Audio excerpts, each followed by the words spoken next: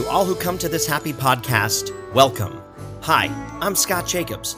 Join me as I chat with my pals who come from all walks of Disney life, including cast members, comedians, photographers, chefs, musicians, choreographers, and Broadway friends who have worked on stage and behind the scenes.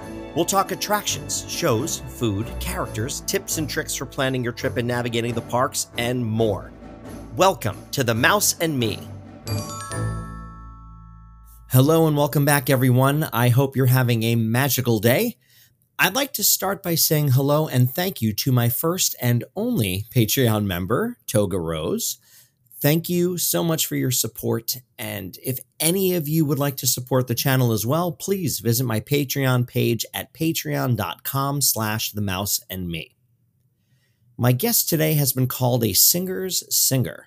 Whether you hear her singing as part of Voctive, performing her own concerts, or with Disney's Voices of Liberty, you will absolutely be moved by her voice as I've been. If you want a real treat, look her up on YouTube and prepare to get goosebumps.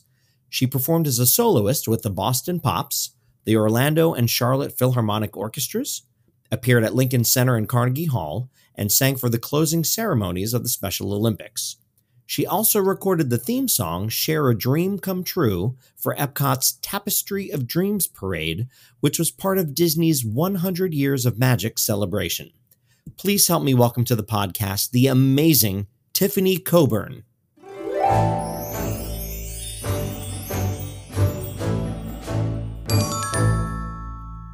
Tiffany. Hi, Scott. Hi, everybody. How you doing? How are you? I am doing great.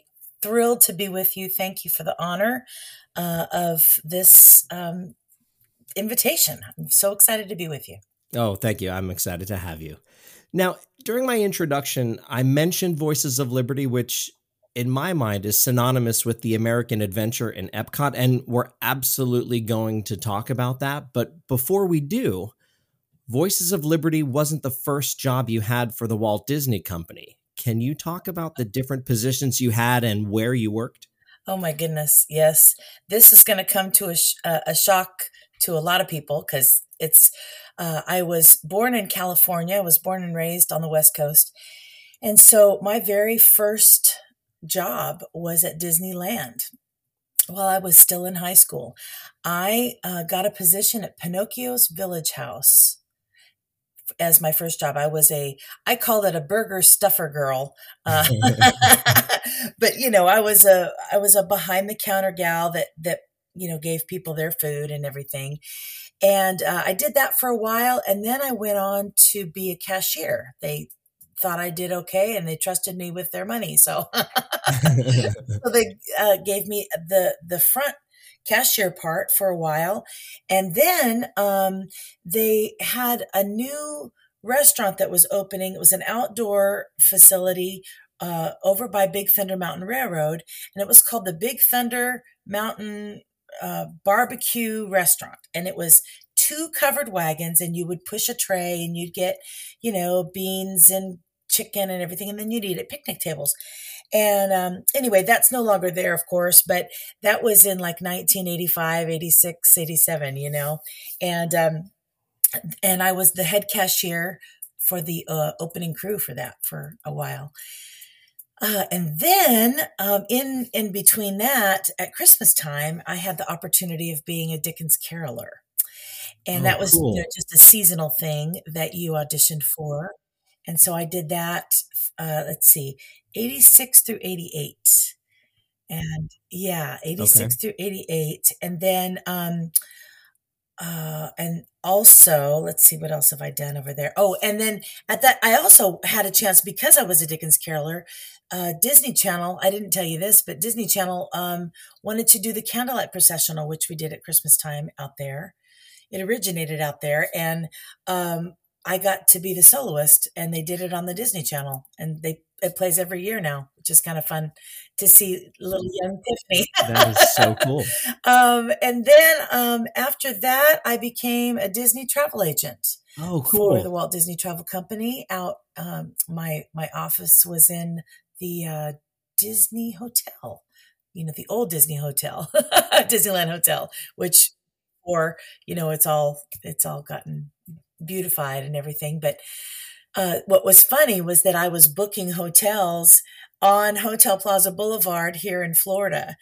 Of course, I'd never been to Florida, so I was like, wow, I'm sure it's really cool, you know?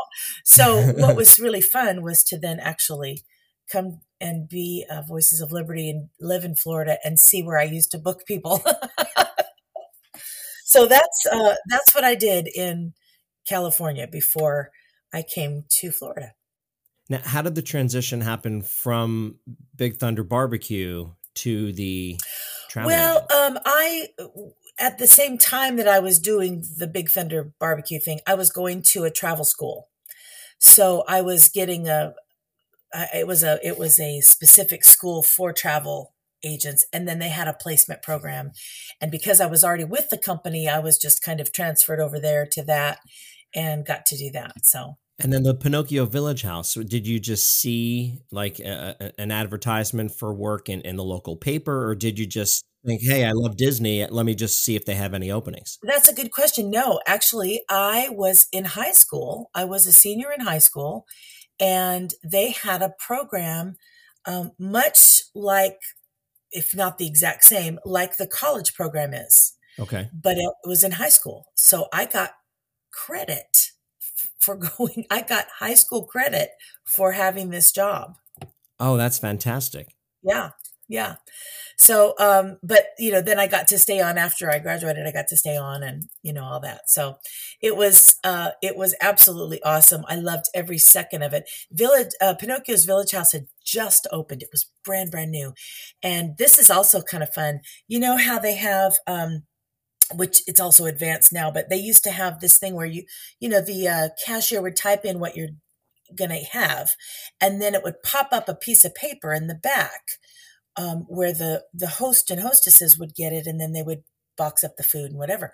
Well, Pinocchio's Village House was the what do you call it? The flagship that started it all. Oh, Like okay. I was there when it first, way back when, when they implemented that system, and it was at that fast food restaurant.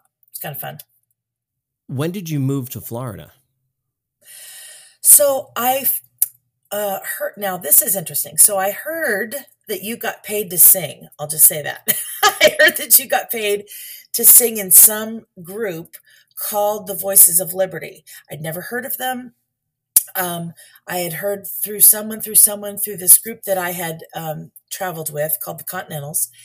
And they said, oh, yeah, it's a group about 30 singers, and they sing folk music and Americana music. And, you'd be great for that. And so I called, talked with someone, and they said, oh, yeah, we've got an audition set up for everybody, a big audition in about 2 weeks. So I thought, I've got nothing to lose. It's something that I literally want to do all the time. All I want to do is sing. But I thought, I'm not a rock star. I mean, I'm not going to get paid to sing. But I thought, well, okay. So this friend of mine who was a piano player flew out there with me because I hadn't really auditioned for but one thing or two things. And I thought, well, you probably should have your own accompanist. So we flew out there together, and I auditioned with a song that I had sung in my church cantata. Okay. And that was like in the fall. Let's see, that was like August of 1988. And I got called in October of 1988 and said, you got the job as a full-time second soprano. And I started like January 4th or something in 1989. But I moved there, in the fall Oh, of wow. 88. So yeah, I was 20 years old. Are you kidding me? Crazy. So when you moved, the weather was an absolute shock to your system coming from California. Yes. And it was terrible. It was terrible. I'm not going to sugarcoat it. I couldn't take it.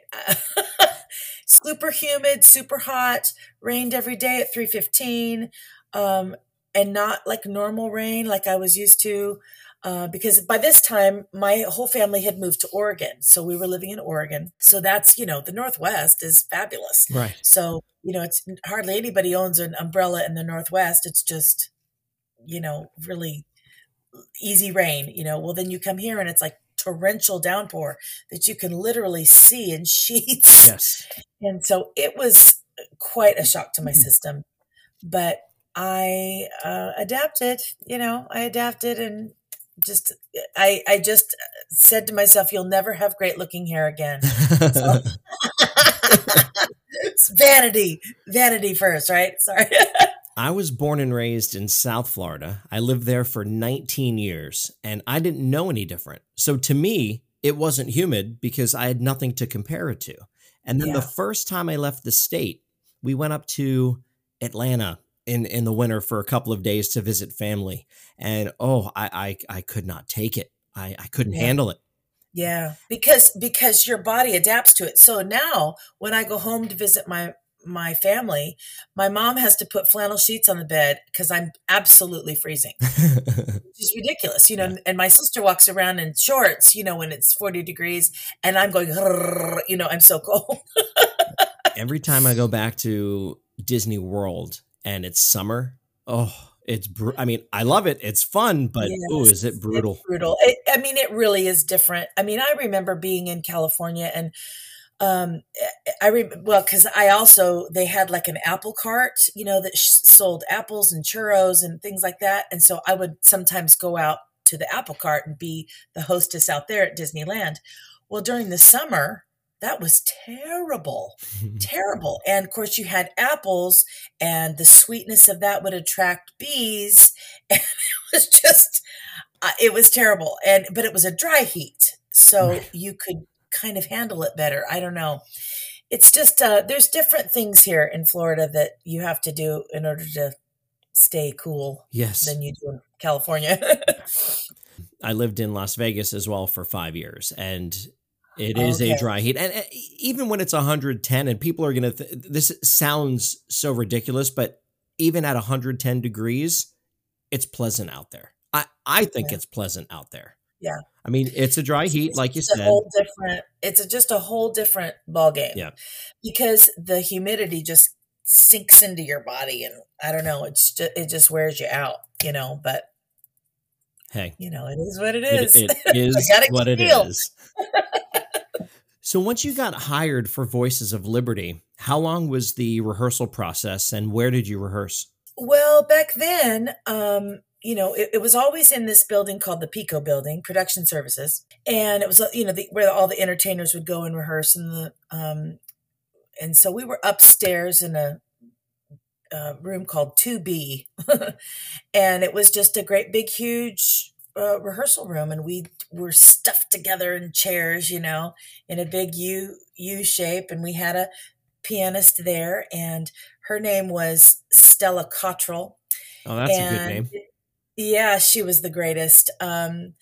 Unfortunately, she's passed on just recently, so we kind of miss her terribly. But Derek Johnson was our founder and director, and he's going to be 90 years old this year, which is absolutely awesome. Oh, wow. Voices of Liberty, yes, and I mean, just his everything about him was so fantastic because he just always would give us the background of something or the philosophy of something before we'd even start singing. And then we'd start singing, and he, because of course he was the arranger of it, it's his, well, sometimes people call the arrangements their children, because it's his little thing. He knew exactly where the emotions would go. And so he just knew how to direct something in a way that allowed you as the singer to enjoy it so much. And so then he'd go back and say, let's do that again. Altos, give me a little more of this, or, tenors, feed into that a little bit more. And then you just learned from him that there was more to it than just dots on a page, Right. because of the philosophy, because of the way that he would actually direct you and rehearse you. You would come out of there with this feeling of, whoa, listen to what we just did, and he just instilled in us the passion of the group. So anyway, all that to say, we would have a 2-week rehearsal, and every day was like, 9 to 5, something like that, 10 to 6, depending. And we would learn, he would have a set number of songs, that we would need to get out on the floor.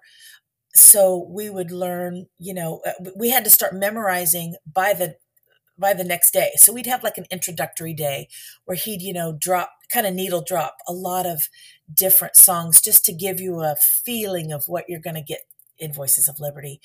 And then we would literally start rehearsing what we're going to have memorized for the next day. And so what we would do is then at the end of the day, he would run the songs that we were going to have memorized for the next day. So then we'd come in the next day, and the very first thing we would do, which was terrifying, we would warm up and everything, and then he'd say, "Okay, I need groups of 8," and so he would pick one from each section, and he'd get us up in what we call in eights. So, and we'd stand in front of the group and in front of him, and we would run the songs that we were supposed to have memorized. It was terrifying. I'm not going to even sugarcoat it. It was terrifying because, the music, I think the group, if I can humbly say that I feel like the group makes it look easy, but it is not easy. This music is very intricate, and it is, and like I said earlier, it's more than just dots on a page. There's so much more to it. And so, memorizing overnight was, this was serious. Right. I mean, you had to really want to be here. And he would start off with easier songs, and then it would just get progressively more intricate, but it was 2 weeks. And then by the end of 2 weeks, you were supposed to have enough, I don't know, 20 songs, maybe, I'm not even sure, enough to go out on the floor and do a full 7 or 8 sets, Okay. So, and that was, we call those the big rehearsals. And so that was, new hires coming in and everything. And those rehearsals are usually, that's at the very beginning of a contract, which our contracts are 1 year. They're 1 year.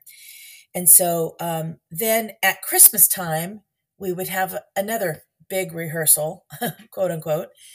And that would be to get us ramped up for Christmas, which is a whole nother book of music. Right. So, if you're there several years, you don't really get a hold of this music for several years. I mean, you're still a nervous wreck for a couple of years. Right. But it's powerful. You mentioned there were about 20 songs for you to do 8 sets. How many in total were there? Oh boy. I mean, now I would say there's probably 60 songs, in our book that you can pull from. And, back then we did have a more limited repertoire because Derek Johnson was limited in the actual years that he could arrange for, like, Civil War to, I don't know, 1930s or something. I don't know. It just was like he had a certain days that he couldn't go past. Okay. And that has since lifted through the years. And so now we do Disney songs. But there in the beginning, he was not allowed to even arrange or look at other songs. So we had A Dream Is a Wish Your Heart Makes. We had Beauty and the Beast. We had some other, A Whole New World, some other really amazing Disney songs along the way that Derek would arrange. But those were only done in special events. Or like we would always do When You Wish Upon a Star, sometimes A Dream Is a Wish Your Heart Makes for the ambassador ceremony, which used to be just one ambassador, and it was a huge, big ceremony, and Voices always sang at it. And so we would do things like that for those events. But now they have lifted that thing, and so now everybody we sing a lot more contemporary songs. And they have different, all different arrangers. There's 3 or 4 arrangers that they work with now. So you performed in the American Pavilion and then also up on the stage, correct? Correct. Yes. So Voices of Liberty's home really is inside the American Pavilion, which is right as you walk through the double doors. There's this huge, big, beautiful dome. And our home was right there on the edge of this beautiful terrazzo floor, this big circle. We call it the red circle. And we would stand facing, we are facing the doors of the actual upstairs theater show. And the design originally was that we would stand there and we were the pre-show to the upstairs theater show. Okay. So then everything was all calculated so that when we were done with our program, that then they would take everybody upstairs and then they'd see the program upstairs. And then when they were done, hopefully you're just waving a flag and just feeling super patriotic. Right. So that was really the design of the whole experience, if you will. So, but then they have the stage out front, the American Garden stage. And of course, when I first was hired, it was not covered, and the world dancers were out there, and they had, they did still have, concerts and things like that, but they had a different group and a different show out there. And so they've since covered it. And we went out on the stage just as a trial thing several years back. We did like a Monday and Tuesday, and we would do like a stage show of sorts out there. And that went on for a couple of years, and then they decided, to not do that. And then for COVID, of course, then we had to go back out on stage. Thankfully, because of course COVID shut us all down for a while. And then in I think it was September or November or something like that, they brought us back for Christmas, and then January they of that next year of 21, they crafted a fresh show for to start the year off with, and not really knowing what they were going to be up against. You know what I mean? Right. It was all up in the air. So they remained on the stage through the year, and I think they came back inside the pavilion. I want to say maybe September, October. I'm not sure of 22. I remember seeing Voices of Liberty. There was a mariachi band that played the theater during COVID, and it was such a treat. We paid it off. Mm-hmm. Every time I passed by, there was a different group performing, and of course, I would stop and grab a seat and listen because I had to, because that's the artist in me. I needed to watch and listen and support, and it was a real treat. Yeah, that's funny that you say that. Of course, I used to do that at Disneyland as a young girl. I would go and I would watch this group come out of the ground, at Coke Terrace. It was this band called Pizzazz, and they'd come out of the ground. And because I lived, 10 minutes from Disneyland, I literally grew up there. So I was there all the time. And so I'd, get my lunch and I'd sit there and I would watch them perform, and I'd think, I want to do that. That was a dream of mine. I want to perform at Disneyland. That was always a dream of mine. I had no idea it would be Disney World, and I wouldn't be singing in a band. I'd be singing in this amazing a cappella group, but that was a dream of mine. Big one. How often were there brush up rehearsals or understudy rehearsals? Back, early on, we would do a rehearsal a month. And so we would have a 4-day rehearsal period. 2 days where we were actually dark on the floor, which we call dark on the floor. So we weren't even because we had 2 casts back then. We were called the Stars and the Stripes. And they would take both casts off the floor for 2 days. And so that we could all get all of the information, all of the, Derek used to call it, the improvements that we made on his arrangements or something, which of course meant that we took it too fast, or he needed to bring us back to square one, So he would have both casts in the room for 2 days so that we could all get all the information. Then we would do 2 half days. So then one cast would go to the floor in the morning, and the other cast would stay in and rehearse, and then we would swap. So it was that way for years, and they've since changed that a little, quite a bit. But that also allowed Derek to bring in a new chart every month, and so that's kind of how he began to build our book, because he would bring in a brand new chart that he'd just arranged, and we would run it and see how it felt on the group, see how it sat. And he would have all of the group there to see how it felt, And yeah, now they rehearse every single day, Oh, wow. Okay. about 45 minutes. Yeah. And it's like a warm up slash rehearsal every day. But through the years, it's shifted. It's shifted. So it just kind of depends on management, on the union, on there's all kinds of little factors that are involved.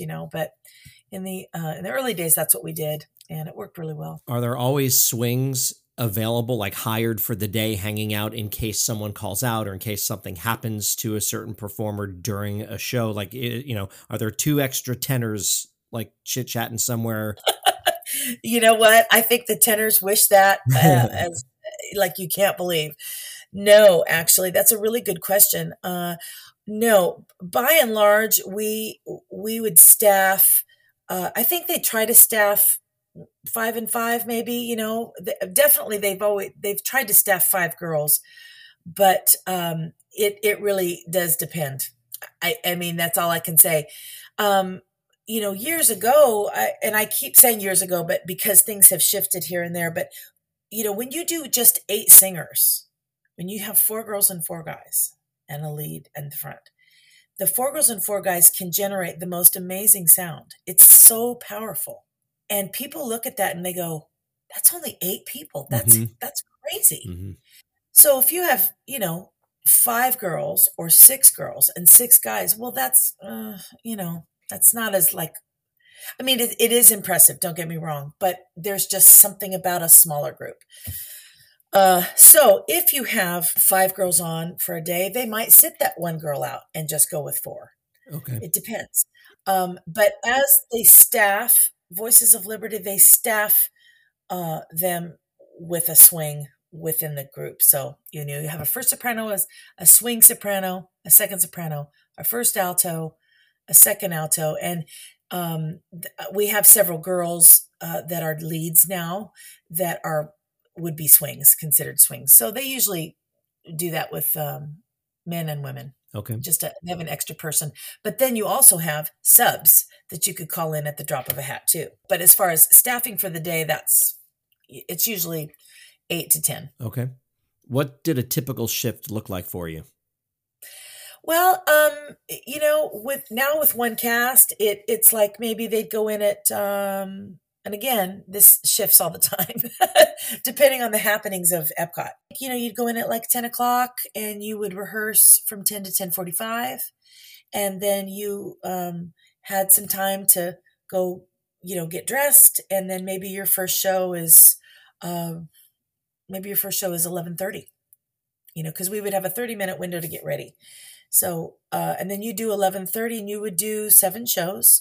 And maybe your last show is either 5:30 or 6 o'clock, depends.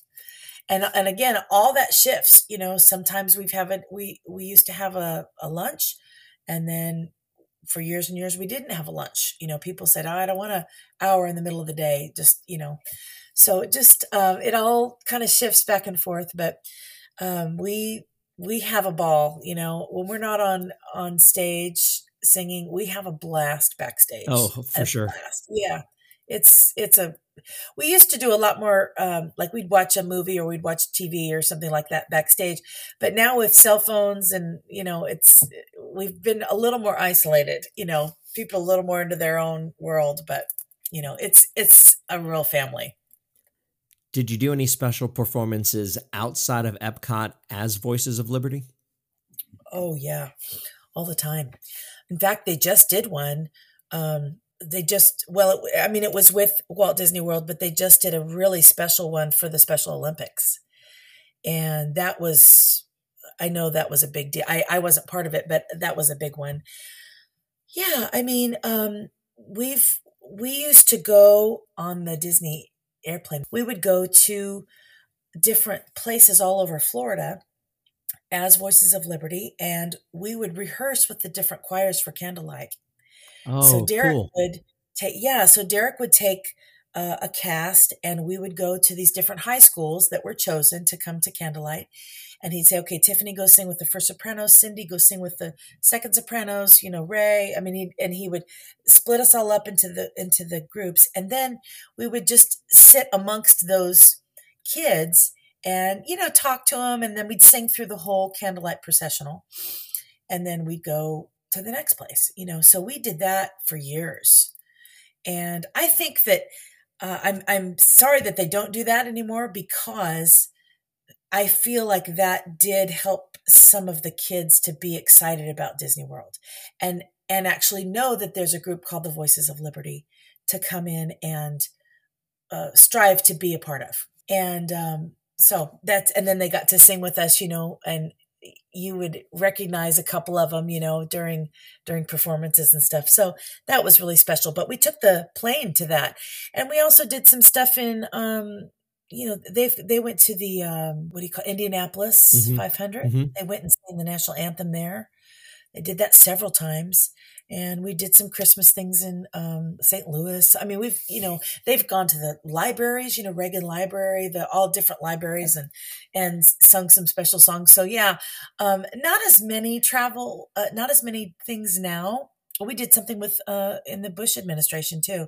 Went up to DC, but they don't travel as much now. I'm not sure why, except I could offer this, that years ago there weren't as many. We only had 2 parks, Right. so or 3 parks. Eventually, but we only had 3 parks, and there weren't as many groups to travel. And we're a cappella, so we're easy to transport. You don't have to take a bunch of instruments and stuff. So I think that was, we were ambassadors for Walt Disney World for a long time. Did they move you to any of the other parks for any special occasions? All the time, because again, like I said, we had ambassadors. The ambassador ceremony were always huge, and they usually did them in front of the castle. But then they would sometimes we did them in front of, we did something in front of the land ride once. We did something in front of course, always in front of the American Adventure in recent days. So yeah, all over the place. But we would go to different hotels and do special events. We were requested a lot to do those kinds of things. So again, I think a lot of it just has to do with the fact that we were easy to transport, and there weren't as many groups Right. back then. They had individual soloists that would do things, but so I think that's why we had more opportunities in the late 80s and early 90s. But it doesn't mean that they're, I mean, again, like they used them for the Special Olympics, which was a huge big deal. So they know that Voices is still an ambassador of sorts, to Walt Disney World. But it's just shifted a little bit. Sure. So Did you ever go up on lyrics? Like, did they ever just leave your head for a minute and you drop the lyrics? you have no idea. Yes. Yes. And whoever's listening to this who knows me is laughing hysterically right now. Yes, times 1,000. There's so many of us, and some of us were caught on film, making up words. Yes, is just the easy answer. But it's, and in the moment, it's completely terrifying. Oh, And yes. also notes. I mean, when you're learning a song, we were doing "You Are My Sunshine" once, and it was a brand new chart for me, and I wasn't supposed to go super high. I was supposed to, but I did anyway. I went really high, thinking that was my note, and in order to make the chord fit, I had to come down like a half step. I was just making it up as I went along, and terrifying, but that's the beauty, honestly, of live show. That's the beauty of live performance, is that panic of, oh my goodness, I need to make this work. I need to make this fit. I need to, whatever I'm talking about needs to make sense. I hope. So, but I think that's why, Broadway still exists and live shows still exist, because there is a thing about it that you just love. How long were you part of that group? So altogether, I was there 27 years, but I came in 1989. So I was there for a couple of years. And then I left and went part-time, or went what they called casual temporary. And I went and traveled with a gospel group called Truth for a year. And then I wanted to come back, and Derek said, come on back. So I came back and was there until 1996. So I was there, another 5 years. And then I left again and went 96 to 99 with the same group that I'd left before, gospel group, and came back. And so then I was there from 1999 to 2021. Wow. So, yeah. So altogether, 27 years. Incredible. So I left, unfortunately I left a year before I could actually retire, but, that's okay. That's all right. I mean, the memories that I have are unbelievable. You can't even fathom the things that we've been able to do, and the people we've been able to meeting some lifetime friends. It's been an amazing place. Are there any hidden Mickeys in the American Pavilion? There are. Mm. I'm glad you asked. Mm-hmm. Where are they? Do I have to tell you? I mean, you don't have to, but I would certainly love it if you would share. I'll tell you where one is. Okay. There's a hidden Mickey, several actually, in the hallway where we line up, where Voices of Liberty lines up in a hallway, in the corner there. Do you know where that is? So if you walk through the center of the double doors, okay, to your left, to the far left, there's like a carpet area in the corner. Okay. And that's where we line up. On the wall there, you'll see some Mickeys. Okay. The next time Tracy and I are heading there in early September for our 20th anniversary. And we are going to head in to the American Pavilion, and we're going to find those hidden Mickeys. Yeah, there's 3 eagles. There's like a big panel there, and there's big eagles there, and then it's a lot of grill work, and within that you'll see them. Excellent. Cool. Thank you for that. You're welcome. Do you have a favorite parade? Well, the Electric Light Parade is my absolute favorite. Sorry, I am that person. It's just my favorite forever. No, I hear you. That's one of my first memories. Yeah, it's just one of my favorites.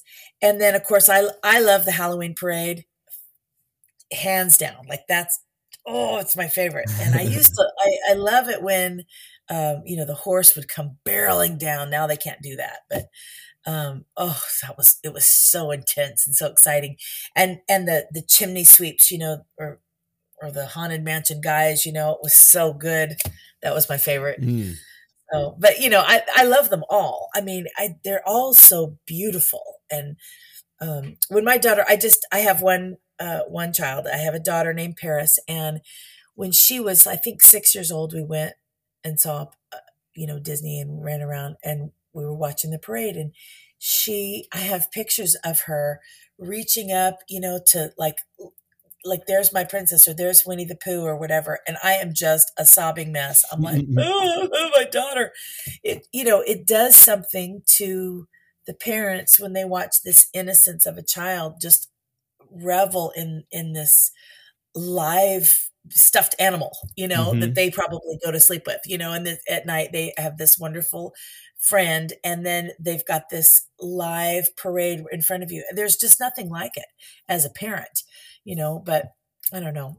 They're a magical thing. I hope they never go away, because parades are so special.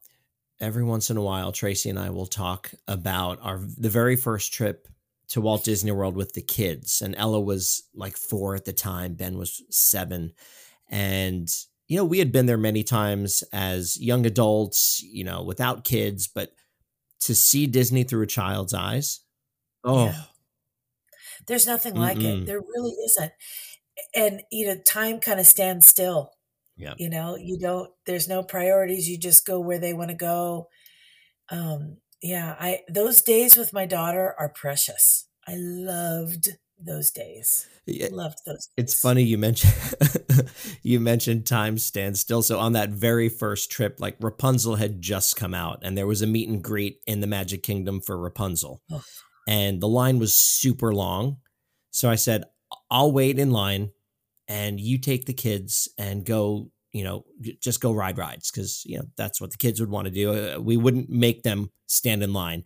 And the line, I waited in line for about 2.5 hours and time Oh, stood still, but it was worth it. Ella did her little pose with her with a little oh, hand out, and it was great. yeah, there's nothing like it. Nothing. You're willing to do whatever. Yeah, it's amazing. Now, you mentioned your daughter's name is Paris. That's a perfect transition to Yeah. Disneyland Paris. You told me that you went there. What was that like? So I sing in a group called Voctive now, and this group was asked to come and sing for an event at Disneyland Paris. And so that was what, like 2018 or something like that. And they flew us out there and we did this special event. And then we went and did the parks. I was blown away. I mean, I was blown away. I didn't get to do near what I wanted to, but I'm a real experience person. I love atmosphere. I love, I'm very emotional, and so I like the way things feel. And so I'm walking down Main Street with my friend, and to the left is this place called Waltz. Mm. Well, it's a restaurant and it's upstairs. So you go inside and you go up these beautiful velvet staircase, and there's this beautiful, fabulous, very nice restaurant. And I mean, it was probably a 2-hour experience easily. And I will never forget it because here we are right against the window, watching people walk down Main Street, having this incredible meal. And we're in France. I'm like, I can't believe this is happening. So for me, those kinds of things are a big deal. And then just walking around, Sleeping Beauty's my favorite princess. And so Sleeping Beauty's castle, that castle I always wanted to see. It's And it was the massive most and gorgeous. massive, spectacular. And then, of course, the story of Sleeping Beauty is within the castle in stained glass. Some of the most beautiful or tapestries that I've ever seen, ever. I think stained glass and tapestries, and then this big giant dragon underneath. I mean, the whole thing was just magical. Mm. There are two parks out there. Yeah, I ran it was pouring down rain that day. So we went to the other park and saw a couple of things. But the biggest thing that I wanted to see was the Ratatouille ride because at that time we didn't have it here. Right. And so because it was raining so bad, not as many people wanted to go. And so I went on it twice with my friend. Isn't that And a that was great attraction? incredible. And I'm so thankful that we have it here now. So Oh, yeah, big deal. what was the biggest challenge you faced when working for Disney? Interesting question. The biggest challenge, I suppose, managing my schedule was challenging. As I sing at churches, I'm a gospel singer as well, and managing my schedule, making sure that I, had enough vacation to go and do this or that. That was stressful. And then I just, when you had vocal problems, when you're sick and you have to call in to work, that's stressful. You're Hmm. leaving your team out. And then what we do is so specific. If you're sick at Christmas time, especially, like, the high floaty things just never come out if you're sick. So that's a big deal. I think for your job being a singer and you get sick and you lose your voice or you have stuff within your voice that you can't control, that's the biggest stress in that job. Hmm. No question about it. What, if any, cast member exclusives did you do? For example, any ride previews or special tours or riding an attraction in a different way than what the normal guest gets to do? Now, like, they redid the Norwegian ride, Hmm. so it's now the Frozen ride. Right. So when that was all changed, we had a cast exclusive that we could go in and ride that. We didn't sing anything there, but we got to go and ride it. that happens for casts a lot, for at Animal Kingdom, when they opened the Avatar stuff, that you could go there and, and ride stuff before anybody else, which is, that's a treat as a cast member. That is a treat. I hope to someday ride Space Mountain with the lights on. I think it would terrify me. It would. But but I'd like to try it. It would. I did, but not because I wanted to. I got stuck on Space Mountain, and we were there for, I don't even know, maybe 15 minutes, a good 15 minutes. Which seems like an hour. Yes, stuck on the climb up. Oh, okay. So I'm in the car. We're stuck on the climb up to the top. And the only way to get us down was to push us up and let us roll. But they had to turn all the lights on.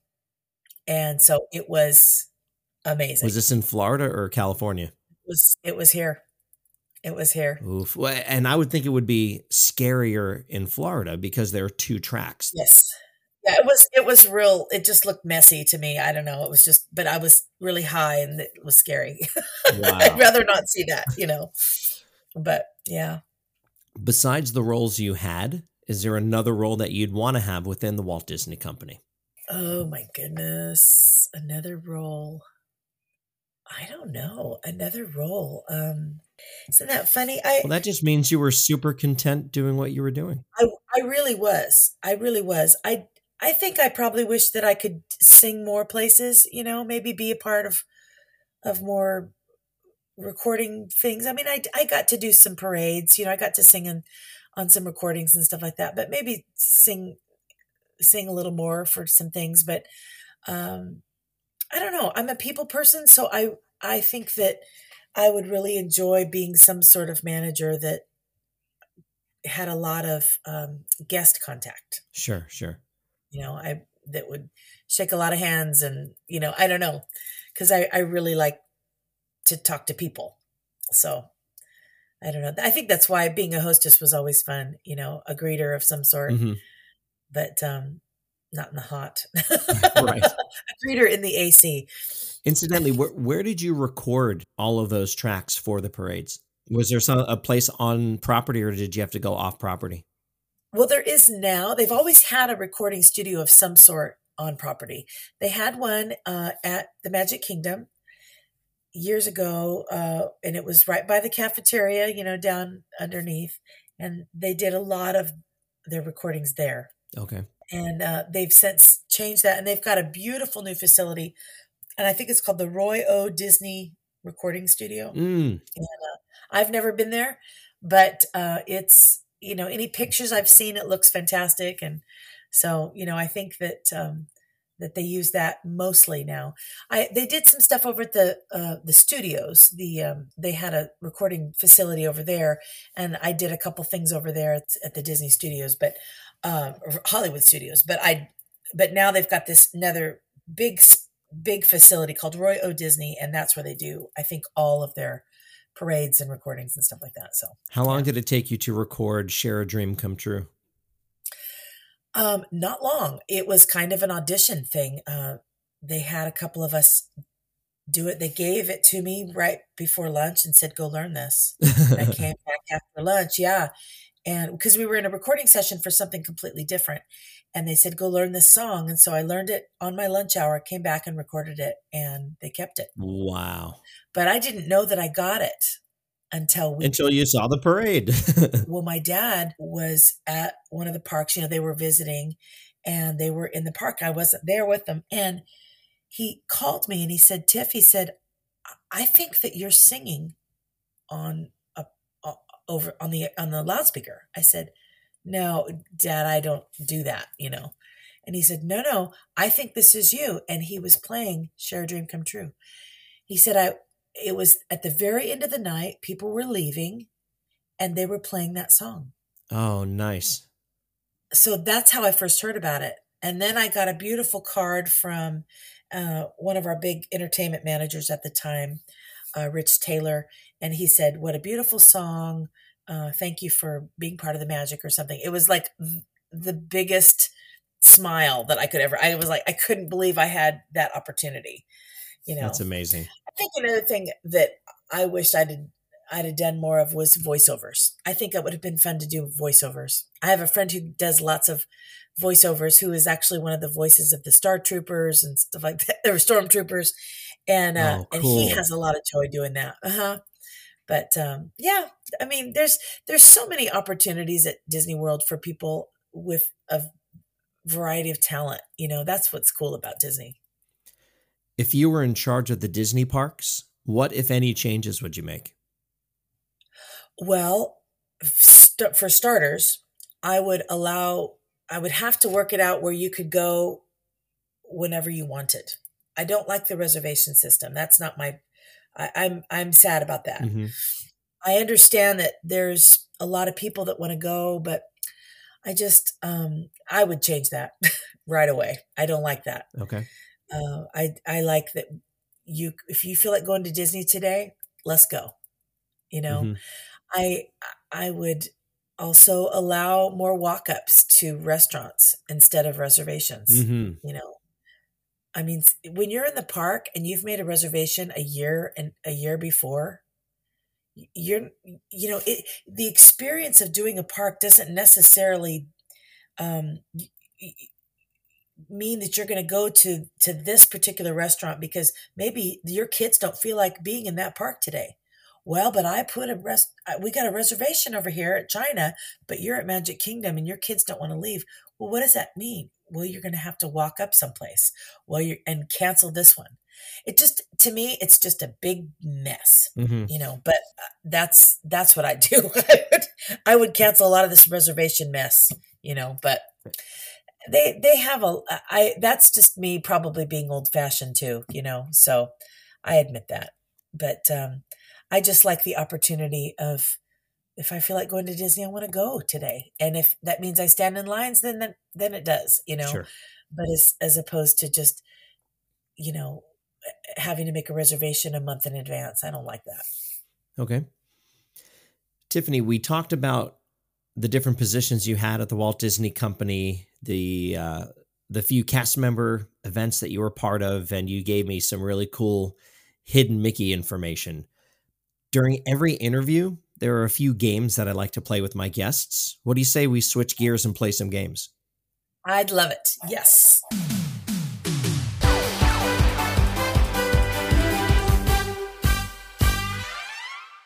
And now it's time to play Huey, Dewey, and Louie. Tiffany, I'm going to name 3 things, and you have to rank them from favorite to least favorite. Are you ready? I'm ready. Yes. All right.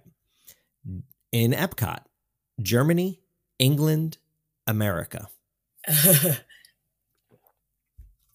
England, America, Germany. Okay. What about England makes it the top for you?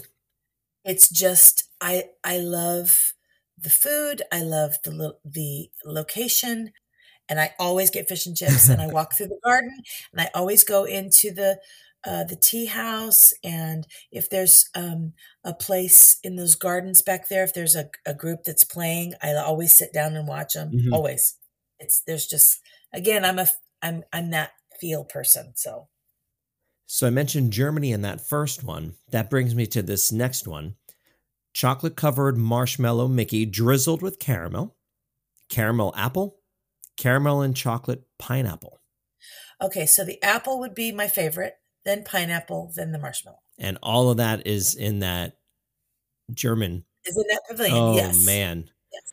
So, It is. so good. I rarely get anything but a caramel apple. Sometimes I get caramel corn, but the caramel apple, whether it's there or it's at Main Street, I mean, I'm a big caramel apple fan. Mm-hmm. All right, so speaking of treats, classic Dole Whip float, Dole Whip pineapple and coconut swirl. Classic Dole Whip. You're a classic Dole Whip girl. Then the float, then the coconut. I had the right order. How about that? That is magical. Exactly. International Flower and Garden Festival, Food and Wine Festival, Festival of the Arts. Flower and Garden, hands down. It's my favorite. Festival of the Arts. Food and Wine. The Flower and Garden is my absolute favorite. Why is that? I love flowers, like love flowers. I should be a flower designer. That's how much I love them. That's your next job at Disney. Oh, I don't know if they'd have to really help me, but I love flowers so much. They had a Mother's Day thing years ago, and this is probably one of the reasons why I love it so much. You could buy an extra ticket and do a Mother's Day brunch there during the Flower and Garden Festival. And the very first year was so spectacular. They had gals dressed up in these gorgeous flower vase kind of things, and they had people walking around with a violin, singing or getting people to dance and sing Disney songs. And it was just a big buffet of food, and everybody got flowers. It was the most amazing experience. And I took my mother-in-law, and it was like I couldn't even say there was anything better. Like, it was that special. And then we, of course, this is going to be our new tradition. And so then the next year we went, and it was a little less. And then the next year, I think they stopped having it the third year, or maybe it was really a lot less, and then they just got rid of it altogether. So I was disappointed in that, because that made the Flower and Garden Festival that much more fun to me, so. They do such a great job with all of those festivals. Oh, are you kidding? And the topiaries. A really dear friend of mine is one. I think she might be retired now, but she was one of the head gardeners, and they do so much work. That's one of the best things about Disney in general is the landscape. I have a couple of Disney landscape books, because I love the flowers. I love the landscape. I mean, just a random patch of grass as you drive through the property of Disney World, and then it's mowed, and it's gorgeous. It's green, and it's healthy, and it's mowed, and you go, that's just a random patch of grass. But that's how much Disney cares about, their property, and how that's just a part of who they are. It's part of the aesthetic, and it's one of my favorite things. Okay. Soarin' Around the World, Test Track, Remy's Ratatouille Adventure. Soarin', Ratatouille, Test Track. Nice. You are super strong with that one. I'm ready. Oh, I could sit on Soarin' and go all day. Like, it's my favorite. I love the smells. Again, oh, yes. I'm very aesthetic, I love that. Did you ever see Soarin' over California? I'm sure you have. Oh, yes. Absolutely. Absolutely. It's so good. Do you prefer that one over Soarin' Around the World? No. I kind of like the world one, to be honest, just because I'm a traveler. So I kind of like the world one. Yeah. What will forever stick in my head is the smell of the orange groves from Soarin' over California. Absolutely. Of course, we used to have a lot more orange blossoms, here before we really started getting popular. Right. And so, in the spring, my husband and I would take drives through where the orange blossoms were. We roll our windows down, and it was just the most amazing smell that you could of the orange blossoms all over Orlando. Just gorgeous. So we don't have as many anymore, but it's a good smell. Did you prefer Test Track, the original version, or the new version once they changed it over? And it's been changed over for quite some time. I don't remember who had it before Chevy. I like the new version. Okay. I like the new version. It's good. Yeah. Tower of Terror, Rock and Roller Coaster, Mickey and Minnie's Runaway Railway. That's hard. Oh, that's hard. Because Rock and Roller Coaster and Tower of Terror are just neck and neck for me. Those are my two favorite things. Probably Tower of Terror, Rock and Roller Coaster. Okay. Yeah, and then Mickey and Minnie. Yeah. Okay. We'll do the mountains. Space, Big Thunder, or Splash?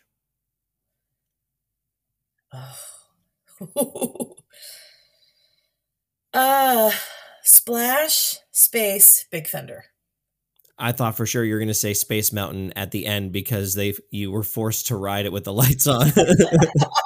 I do love how fast it is and all that, but again, I love the aesthetic of that whole ride. You know, I love the singing and the thing, and then of course the super long flume, which is really fun. So, all right, Kilimanjaro Safaris, Avatar Flight of Passage, Expedition Everest. Expedition Everest. What was Expedition Everest? Safari and Avatar. And the reason I say that is because I've not been on Avatar. Oh, okay. So I'm sure that would probably bump up, but I've not been on Avatar. That's terrible. The day that the cast preview, it was closed. It was down. Oh no. Such a drag. Yeah. That is a beautiful park though. Yeah. Oh, it is. Hot as all get out though. Mm-hmm. That's one of the hottest parks. When it's hot out, it's miserable there. You know, all the foliage and everything, you know, but it's absolutely awesome. I used to take my daughter there and we would dig for bones, you know, and the boneyard. Oh, we had so much fun when she was growing up. That was a great park for that. So, Festival of the Lion King, Finding Nemo the Musical, Feathered Friends in Flight. Oh my goodness. I think in that order: Lion King, Nemo, and Feathered Friends. Okay. I love the Feathered Friends show, though. That's a good show. That's a great show. I do. I love that show. For years and years, I totally judged it. I hadn't seen it, but I judged it. I'm like, this is going to be terrible. And I never saw it. And then... Oh, it's one of my favorites. Yeah. I had some time alone in Animal Kingdom.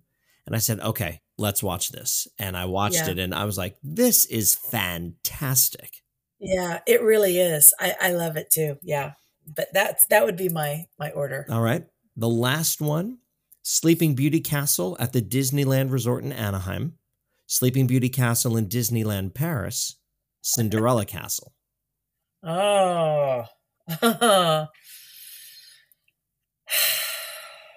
Well, I will say this. Sleeping Beauty in Paris is the most glorious thing I've ever seen. So I have to say that would be number one. Mm-hmm. But Sleeping Beauty Anaheim has my heart because I grew up there. Mm-hmm. It has my heart. And then the one here. The one here, of course, is bigger and more beautiful, but it's Disneyland is got my heart. So it is a very special place, isn't it? It is for me. I mean, I know where all the ticket booths used to be. That's how much I know. Wow. This ride used to be this ride used to be that. Ticket booths used to be here and here and here and here. You know, I mean, I totally grew up there. There are 4 ticket booths that still, obviously they're not used for tickets anymore, but they still exist out there. Oh, really? At Disneyland? At Disneyland. There's the Storybook Land canal boats. They removed the ticket window, but the lighthouse is still there. Okay. Oh, what are the other ones? That's one of my favorite rides ever. It's Tracy's favorite ride. Hands down, her favorite. Yes. There's another one where you can see the windows. It's at the Matterhorn.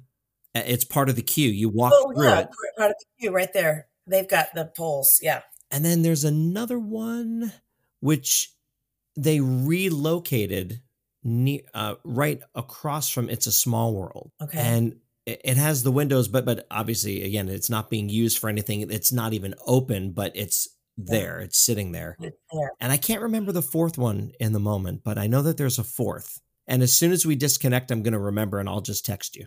Okay. Isn't that something though? I mean, of course, I loved the Skyway. That was was my favorite. When they stopped doing it, I was so bummed about that. It used to go through the Matterhorn.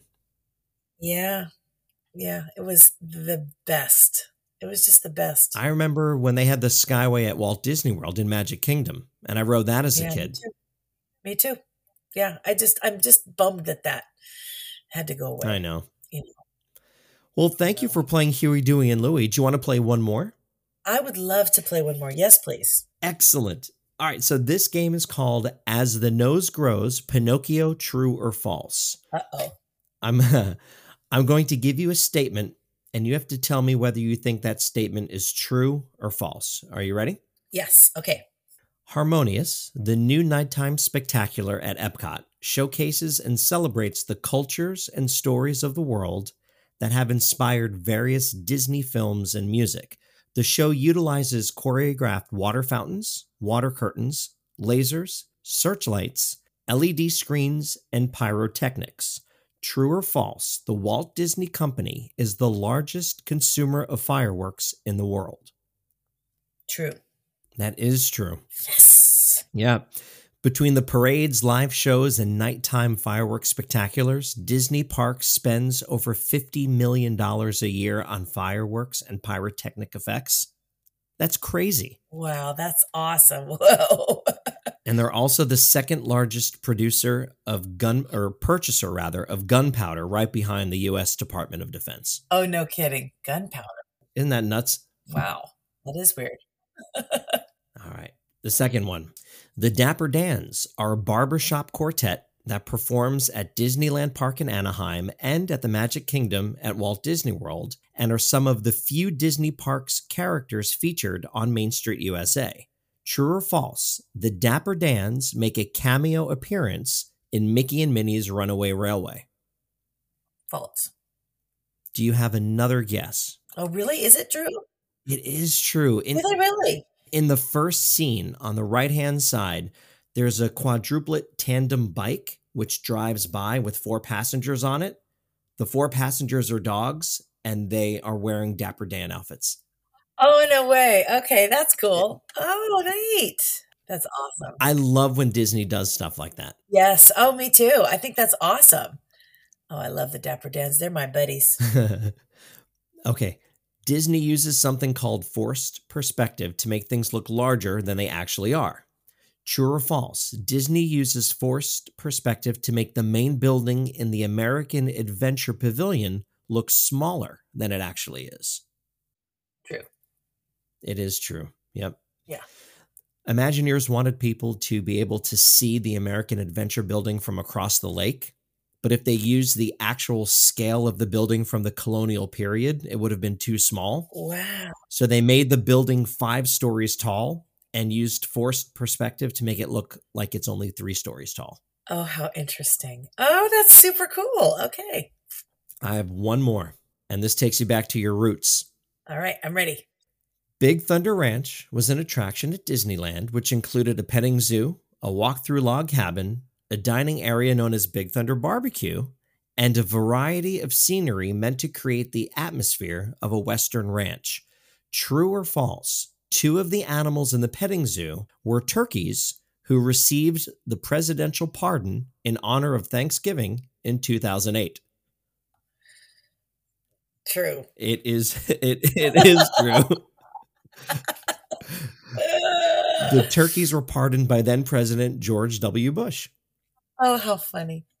That's awesome. It's crazy. And other petting zoo animals included sheep, goats, and cows. Do you remember who the attraction was hosted by? No. Brawny.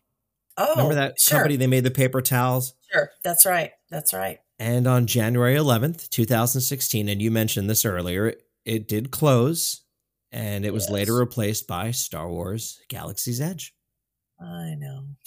Oh, well. Onward and upward. Onward and upward. Tiffany, thank you for playing Huey, Dewey, and Louie, and As the Nose Grows. That was a lot of fun. I loved it.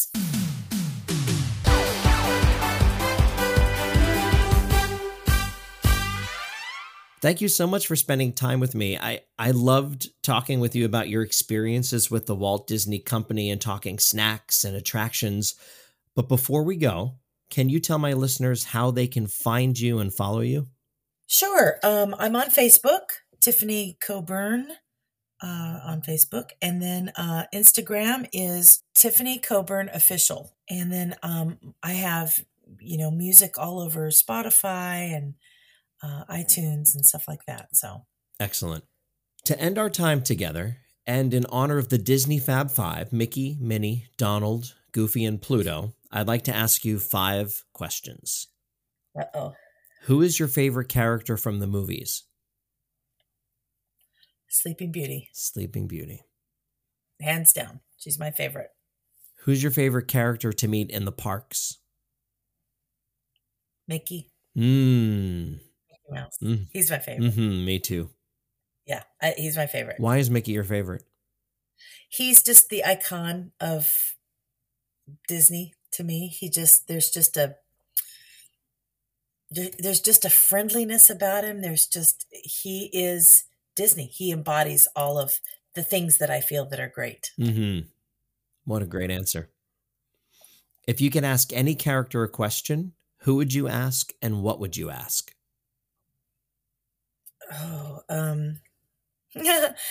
Well, I'd probably Mickey Mouse, of course, and I would probably ask him, what was it like to hang out with Walt? How about that? That's a good one. What was it like to be with Walt? And that actually is a great lead in to the next question. If you could spend a day with Walt Disney, what would you do? Oh, man. Can you imagine? Oh, I would love to just follow him around and see how he took care of his place, took care of Disney, but I think I would, in our times, maybe when we'd have a cup of coffee or something, I would say, hopefully get him to talk about dreams that he has. I mean, like somebody like that who was such a dreamer. What else do you have? I mean, what other dreams do you have that you're chewing on, that you're going for? What's next? Obviously he passed away before Epcot was put together, but somebody like that had dreams far beyond that. So I think it would be interesting to see what his dreams were, like what's his favorite ride, that kind of stuff. Sure. Just ask him what else was out there for him. I don't know. But to spend a day with a dreamer like that, oh my goodness, it would be everything. It would be. All right, my last question. If you could have one special quality of any Disney character, what would it be? Oh, let's see. I would probably choose Mickey, but just joy all the time. Everything. There's a smile someplace. You can find a smile someplace in every situation, practically. There is some good in everything. You can find it if you look. You just have to look. Yes, you just have to look. And I believe that certainly Mickey, but I believe all those characters embody that. I think that's the whole thing behind the Disney characters, is that they bring such joy. Everything about them brings such joy. Goofy's goofy, and Pluto's just kind of fun, and there's just joy in all of them. So, if you look, there's something joyful in every situation. A positive. Tiffany, thank you again so much for spending time with me. It was an absolute pleasure. Well, it was a treat to be with you and meet with you, Scott. I thank you for the invitation, and thank you, listeners, for hanging out with us for all this time, because we've just enjoyed having a chat, and you've gotten to listen in. Hope you all have a wonderful day. Thank you, Tiffany. Bye.